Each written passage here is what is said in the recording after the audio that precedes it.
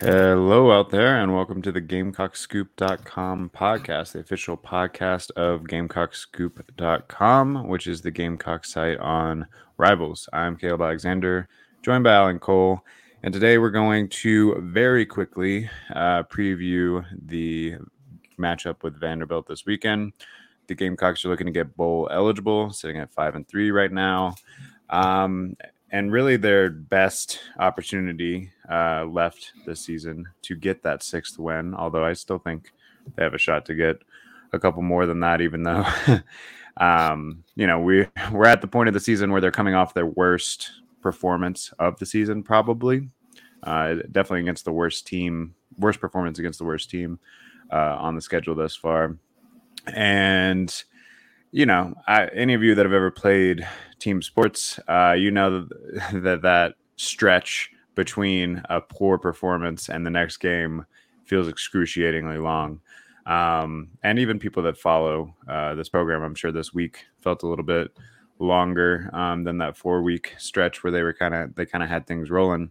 So let's we usually do start with some recruiting. I will have the full weekly recruiting wrap up on the site later today, featuring a little bit of info on Jaden Ball, who is a 2024 four-star linebacker that was supposed to announce today, but it seems like he's delaying that decision a little bit, which is probably good because I think he would have ended up at Tennessee if he would have announced today. And then Nicholas Harbor, which is the remaining biggest target in the 2023 class left, is setting up his official visits for December. So he's gone to Michigan and South Carolina already. He's got 3 more. He's going to use all 3, it sounds like, in December, and then kind of make his decision from there. So unlikely that he'll sign in the early signing period. It'll probably be a February situation unless something dramatic happens between now and then. But yeah, more info on the weekly recruiting wrap up later today. So look out for that on GamecockScoop.com. All right, let's talk Vandy, Alan. And, there's not to disrespect the opponent or whatever, but this is a game that South Carolina certainly has a talent advantage, although we're going to talk about a couple key players on Vanderbilt. But for the first time all season, I feel like the press conference on Tuesday and Wednesday, instead of focusing on the upcoming opponents, still was trying to get some questions answered about what went down in Missouri last week. So what were some of those kind of key questions that continue to linger after the 23-10 loss last week? Honestly, kind of a little bit of everything. That was one of those performances we talked about Sunday, but that was one of those performances where you kind of have to question everything. I mean, I know the defense didn't get completely shelled in the second half, but they definitely did in the first half, which you mentioned. Obviously, the offense goes without saying. Special teams didn't make a big play. It was kind of just a little bit of everything. There were questions about some of the energy on the sideline, and Eric Douglas saying they didn't have that same energy as they had. There was questions about the perimeter. Devontae Reed said it himself. They were horrible on the perimeter. I wrote a story about kind of locking down the perimeter this week. There were questions about stopping quarterback runs, which they didn't do last week, and they're going to see plenty of tomorrow night in Nashville between Mike Wright and A.J. Swan. And, of course, we had Marcus Satterfield in the building on Wednesday. There were questions about his play calling. There were questions about Jaheim Bell. We did talk to Jaheim on Tuesday as well. I believe that press coverage video is on Gamecock Scoop now. It was just kind of a little bit of everything, unpacking a truly terrible performance last week from South Carolina. Yeah, and like I said, I'm sure the staff and the players are very ready to wash that bad taste out of their mouth, and probably ready to move on and talk about some other things. You mentioned Lloyd, so we got an updated injury report last night from Shane Beamer on Carolina Calls. Sounds like for the most part, pretty much everyone is healthy, but it was a little concerning if you've been paying attention to the way that Shane Beamer typically rolls out an injury report. He's never, unless someone's out for like several weeks, he never out and out says there's no way that they're going to play. But he gave a lot of caveats whenever he mentioned Lloyd. And at this point, I would expect him to be either very, very limited, like he was last week, or perhaps, take the whole week off and they go a different direction there. We are hearing a little bit of some rumblings that they might try to get creative with Jaheim Bell again, which they did earlier in the season. Wouldn't that be funny? After all the stuff last week, just come out the first series, Jaheim Bell and Wildcat. Hey, honestly, sometimes the squeaky wheel gets the grease or whatever, right? Like if I'm Satterfield and Beamer and, want to keep Bell around next year, perhaps there's something to just, hey, let's get you the ball however we can this week. Yeah, and I do think that you do bring up a legitimate point, though. If Marshawn Lloyd, I think we're all in agreement he's not going to be a bell cow this week. He's not going to do what he was doing earlier in the year. Even if he plays, it's going to be on a snap count or a pitch count, whatever you call that. Where else are the carries coming from? Because Juju McDowell in between the teeth of the defense doesn't work, and Satterfield kind of said as much this week. He's 5'7" going into the teeth of an SEC defense that's just not going to play. Haven't seen that much of Christian Beal-Smith this year. I don't know. Is this the Dante Miller week? I doubt it, but they do have other running backs they haven't really used all year. I'm not really sure where the carries are how the carries get divided up if Lloyd can't take his usual 15 or whatever. Well, and this kind of, not to get too down this road again, because we could do it at every single podcast, but this goes back to, are you calling the best offense for your personnel? Because, yeah, Marshawn Lloyd can do certain things in the run game that Juju McDowell can't. But we've also seen Juju McDowell can be an effective runner if you get him to the edge and get him in space. So I do think he needs to be a part of the run game. But, yeah, you don't put the 5'7", 170-pound guy right up the middle, which I believe they did on like a 3rd and short last week. It was a 3rd and 2. And, of course, that didn't work because why would it work?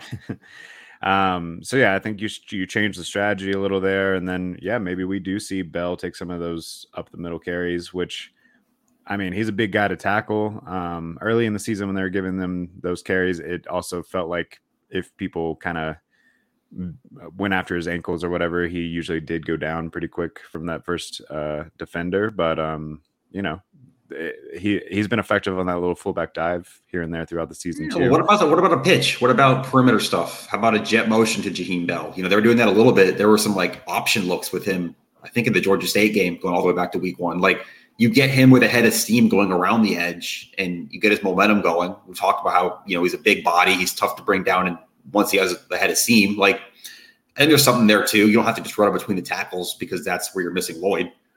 Yeah. Well, and to be fair, at some point, it felt in the early part of the season, it felt like giving those carries to Bell was taking away carries from a blossoming Lloyd. But if you don't have a healthy Lloyd, then I think there is even more reason to maybe get a little bit more experimental in the grab bag. So we'll see how that plays out. It won't surprise me to see Bell take some carries this week, or them to try to shoehorn him into the game. Over under Jaheim Bell touches between running 6.5 between running and receiving. I was going to put it at 5. So over, I guess you're saying. I mean, I was going to put the line at 5, so I don't know. It's. I think that line's about right. I'll say under because I just haven't gotten. You got to see it to believe it, kind of thing. I would say I haven't gotten any confidence that they can find a way to consistently. I do think that they on the first couple of drives they'll probably try to shoehorn it to him, but we'll see if that continues throughout. Get it? You want Jaheim? He's on the field here, that kind of thing. Right. Obviously, Spencer Rattler is going to have to play a cleaner game than he has through most of the season with his 5 touchdowns to 9 interceptions, I believe. And he's also lost several fumbles at this point, so really needs to play a clean game there because Vanderbilt, while they do have a talent disadvantage, they're opportunistic. They're not bad on defense. I mean, they've taken some pretty hefty blowouts here and there, but they've played a little bit better as of late as well. They only lost by 3 points to a Missouri team that just beat South Carolina. And then defensively, like you said, South Carolina's tended to struggle with the quarterback run. They struggled last week with the quarterback run. So they'll have to kind of lock in on that, as we'll see a little bit of AJ Swan and Mike Wright throughout. And then they have a pretty good running back in Ray Davis as well. Their offensive line Shepard on the outside too, receiver. Yep. Their offensive line is solid in the pass blocking. Like they've only given up 8 sacks all year, but they aren't getting a crazy push on defensive lines for the running game or anything. Like South Carolina's defensive line should have some opportunities to sort of impose their will on this game, but they're smart about how they protect the quarterback. They don't give up a ton of sacks. I think the defensive line and the edges are going to need to affect the quarterback in third and long situations. And it may look kind of like Texas A&M where you don't have, a 7-sack game or whatever they had against Kentucky. But, if you're getting some pressure, if you're making the ball come out a little bit early and all that, then I think you're doing your job there. Well, that's the whole thing. It's complementary football. It's kind of what they weren't doing against Missouri, but have done at different points this year. It's winning on first and second down. You get Vanderbilt into some of these obvious passing down situations, some of these situations where quarterback run might not be as much in the playbook or even an option. And you should be able to let your talented defensive linemen, I'm specifically talking about guys like Zach Pickens, guys like Jordan Birch, Tonka Hemingway, whatever, take over the game a little bit. I think I don't want to say that's what you need, but 0 sacks last week. And I know pressure matters, and if you can affect the quarterback, that doesn't necessarily mean you have to get him down, but 0 sacks is still 0 sacks. There were a lot of points in that game where a sack on a third down. I think Missouri converted 6 of 8 third downs in the first half. Could have changed things early, and it never came. Yeah, and they're going to have to sort of force Vandy into some negative plays on first and second down. So right now, Vanderbilt's averaging 4.8 yards per rushing play when you take away sacks, which is not bad. Carolina's allowing 4.7. So, if that trend continues, then it could be sort of one of those low-scoring, methodical games where Vanderbilt strings together a few drives, maybe for field goals or a touchdown here and there, and we have another sort of ugly game. You talked a little bit about the players talking about energy. I think that's going to be a factor here. I don't know if you've ever been to a game at Vanderbilt, but it's not a typical SEC environment. Have you? I have not.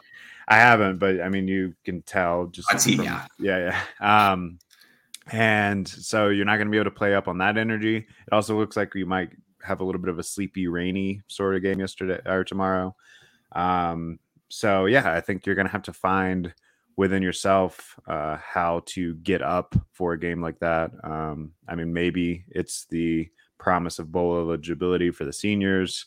Maybe it's just getting the sour taste out of your mouth from last week. But whatever it is, you're going to have to find that internal motivation because you're not going to get it from the crowd. I sound like a broken record, but this is a game where you have to start fast. We say that most weeks. We saw what happened last week when they didn't start fast. They were down 17-0. They'd only run, I think, 11 plays. That was Shane Beamer said on Tuesday. If you start badly, if Vanderbilt scores first, if Vanderbilt can play from ahead, because Vanderbilt, Clark Lee as a defensive coach, he was at Notre Dame. He was a defensive coordinator there. He's coached linebackers in the past. And you can tell, this Vanderbilt defense, they tackle well. They fly to the ball. I really don't think this is a week for bubble screens, but that's a separate conversation, the way Vanderbilt tackles in space. But point being, you fall behind. I don't think it's a given you can pull that back because Vanderbilt does skew towards defense in terms of strengths. They do force turnover as well. And this isn't a game where you're going to be able to get into a shootout and just hope you get the ball last. So, yeah, you're going to have to start quick, and that probably involves, let's face it, scoring a touchdown early. Yeah, and, this is another week where special teams or defense can make some big plays to kind of take some of that pressure off the offense, because we have seen when the offense gets forced to consistently win the ball game, it just hasn't happened. And, I don't know that it's fair to expect that to happen now. Although if it were to happen, this is your best opportunity left on the schedule for sure.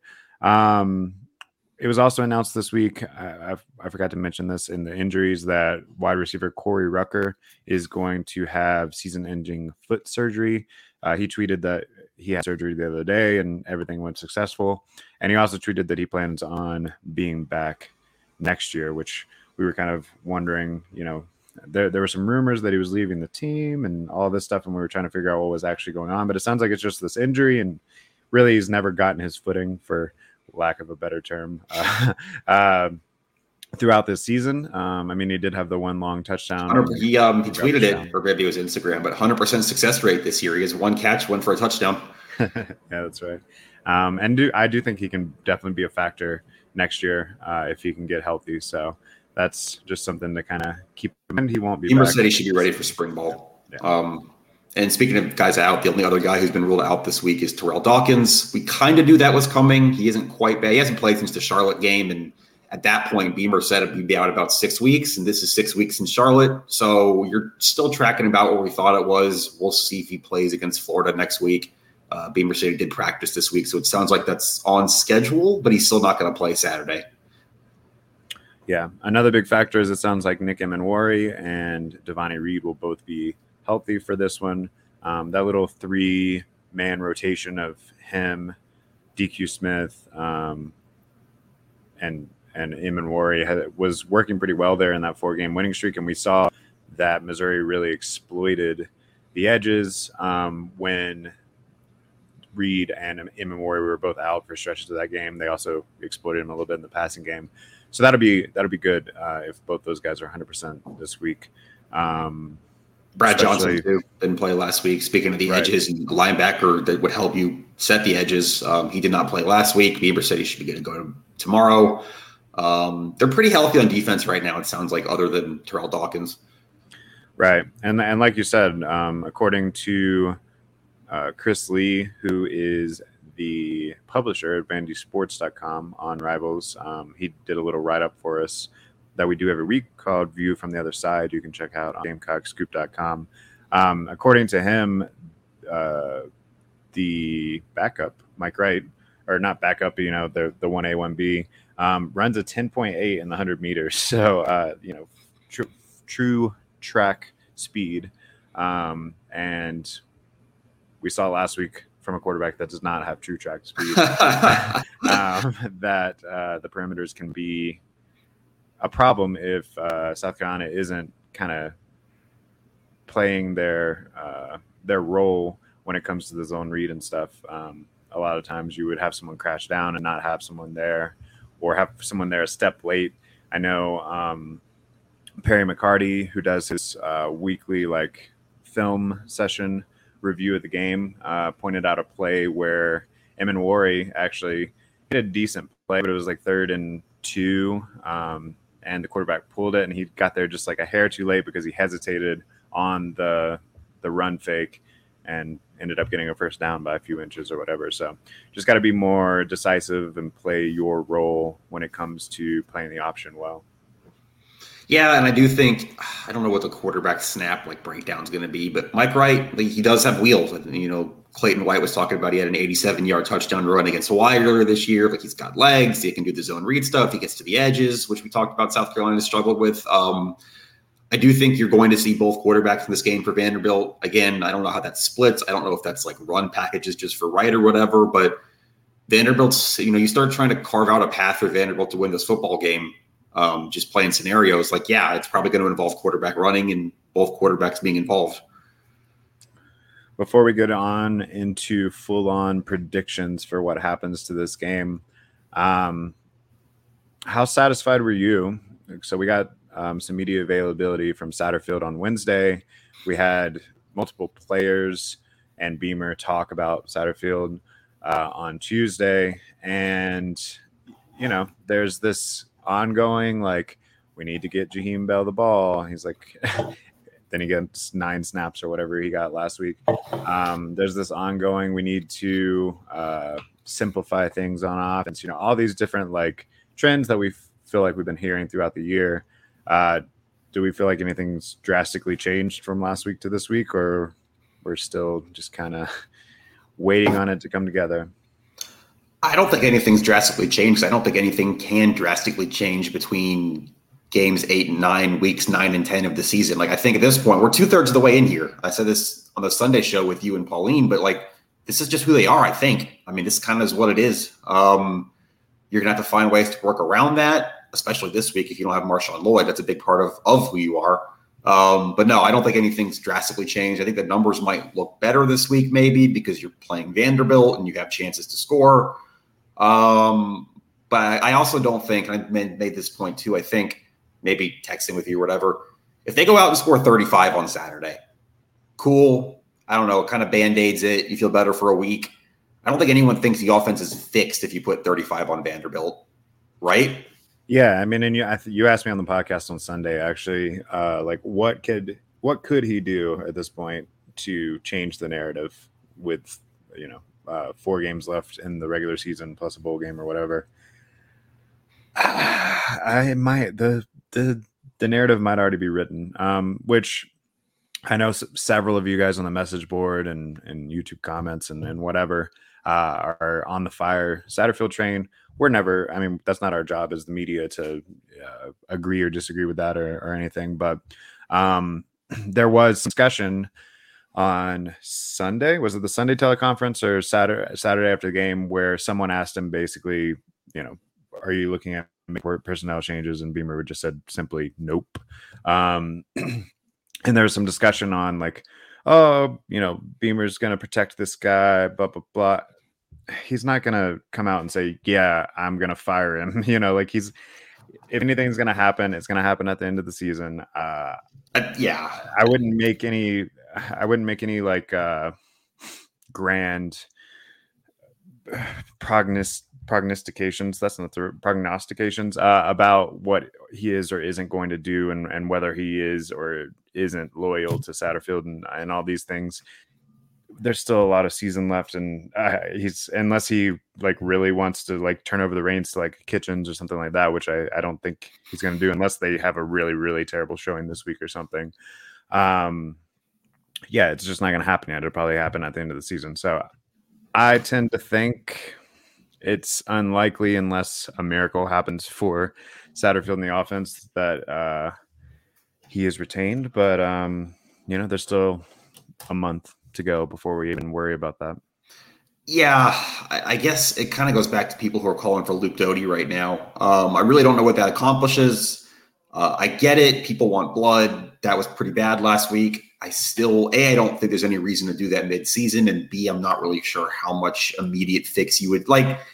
I don't know.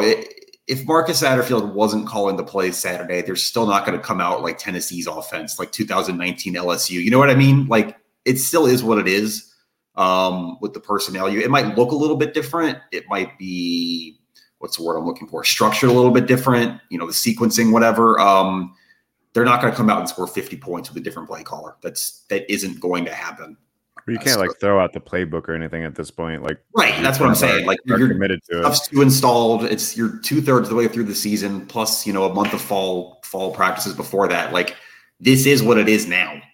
Well, and I mean, I do think that there is an argument to be made that perhaps the same playbook in a different play caller's hands would go better. Because to me, a lot of the issue is just like some people, some coordinators or whatever, some play callers have that like flow to a game where you feel like they're able to react in real time and just see what's going. And throughout most of the Satterfield era, we've kind of talked about how there just doesn't seem to be much rhyme or reason to the flow of that. This is my whole thing. I think I said this in the Sunday show. Maybe I didn't. I've had a lot of conversations this week about Marcus Satterfield, but what are you calling in the first quarter that sets up what you're doing in the fourth quarter? What are you calling on drive 2 that is going to open up a lane on drive 6? Like, I guess that's kind of what I look for in offensive play callers in general. Obviously, you need to get your best players in the field, get them the ball, personnel, blah, blah, blah. We've had that discussion a lot, but sequencing and how are you setting yourself up for success later in the game when the other team inevitably adjusts? That's kind of what you look for in a play caller. I think that's kind of what separates really good play callers, college or the NFL, between ones who aren't as good. And the sequencing is kind of not really there, or at least not. It's hard to see what the general plan is on a week-to-week basis right now, other than just give the ball to Lloyd and hope he does Marshawn Lloyd things. And to be fair, when he did, I do feel like there was a little bit more creativity off of some of those run calls later in the Kentucky and Texas A&M game. The reverse, I'll give credit. Yeah. The Jalen Brooks reverses, those are good. Yeah, and a couple of play action opportunities and stuff. But it was very apparent last week that when the Lloyd run wasn't working, he did not have much of a pivot. Now, to be fair, this is something that I was thinking about the other day. To be fair to him and the team and all of that, Lloyd seemed like he was really trying to gut it out. And maybe you start several of those drives thinking like, okay, Lloyd says he's ready. We're going to be able to kind of do what we do. And then he would run in there for a play or two and then get pulled out. And so now you're like pivoting on the fly and it's third down already or whatever. So I could see that disrupting the rhythm last week of him coming in, coming out, coming in, coming out. But I mean, that's just me trying to give him a little. Here's my thing with that. Like, piece off. Someone asked him what he thought if he could do anything differently from Saturday, would he have? Which is a fair question. And he said, you probably saw this if you watched the presser. His biggest problem or mistake Saturday was they went to what they call rally mode. When they got the ball back down 23-10 after Missouri's last field goal, about 12 minutes on the clock, they went to rally mode, which is where they're just calling quick plays, no huddle, try to move the ball, score. And Satterfield said they should have just stuck with the playbook, done what they were doing. Even if it took 8 minutes to score and there was only 4 minutes left, they just needed to get a touchdown on that drive. And my response to that, and what I'm still kind of confused about, is you think you should have been sticking with what you were doing the first 3.5 quarters and had 10 points. That doesn't make a lot of sense. And B, is your rally mode a 3rd and 18 tunnel screen? No, I'm not trying to be smarmy about that, but like that was the drive where they said they were in rally mode that he wanted back. Is that really what you think? Is that what the rally mode is supposed to look like? And I asked him about the air yards. He didn't really give much of an answer, but that was kind of a confusing answer to me. If we're talking about, how satisfied I am with what I heard Wednesday, or how satisfied should South Carolina fans be, that was a very confusing answer to me. Yeah. And also like the one drive that they scored a touchdown on last week, I guess that was them doing what they wanted to do, but it was kind of a hurry up ish. Sure. It was less than a minute left in the half. Yeah. And also they were aided heavily by pass interference and defensive holding and stuff on that drive. But anyway, we will see how it looks this week. I just wanted to take a moment to like pump the brakes on like, oh man, he should be fired today. Yeah, that's not going to happen. Yeah, right. Like that's just, it's not going to happen. I do wonder, and we'll just talk about this for just a second. Like, do you think South Carolina should continue, whether it's with Satterfield, with whoever they bring in, whatever, should they continue trying to run this like pro style sort of system, which it seems like is attractive to quarterbacks? Like the quarterback recruiting, including picking up Rattler in the transfer portal or whatever, has been excellent since the staff got here. You have several 4 years on campus with Tanner Bailey, and you got Dante Reno coming in 2024 right now. You got a walk-on in Jalen Daniels, who is a very talented guy for a walk-on. Gauthier was a 4-star, I believe. Braden Davis is a underrated, I think, 3-star. So the quarterback room looks great. It seems like a lot of people want to come in and play for this pro-style system, but it's college football, and we see that a lot of the best offenses in college football are not trying to.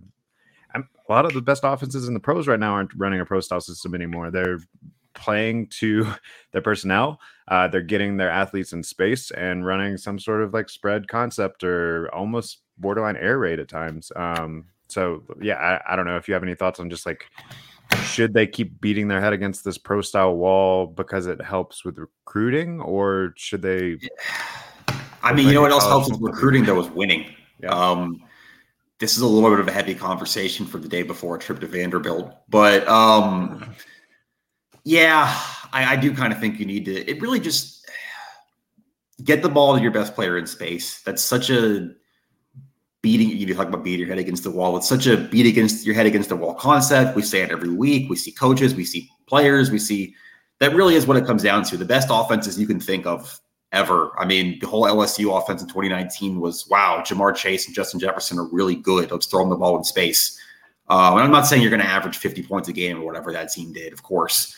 But that's the whole thing. You watch Tennessee now. They're lining up receivers basically on the sideline right now, all the way across the field. You make the defense defend all 53 yards of the field horizontally.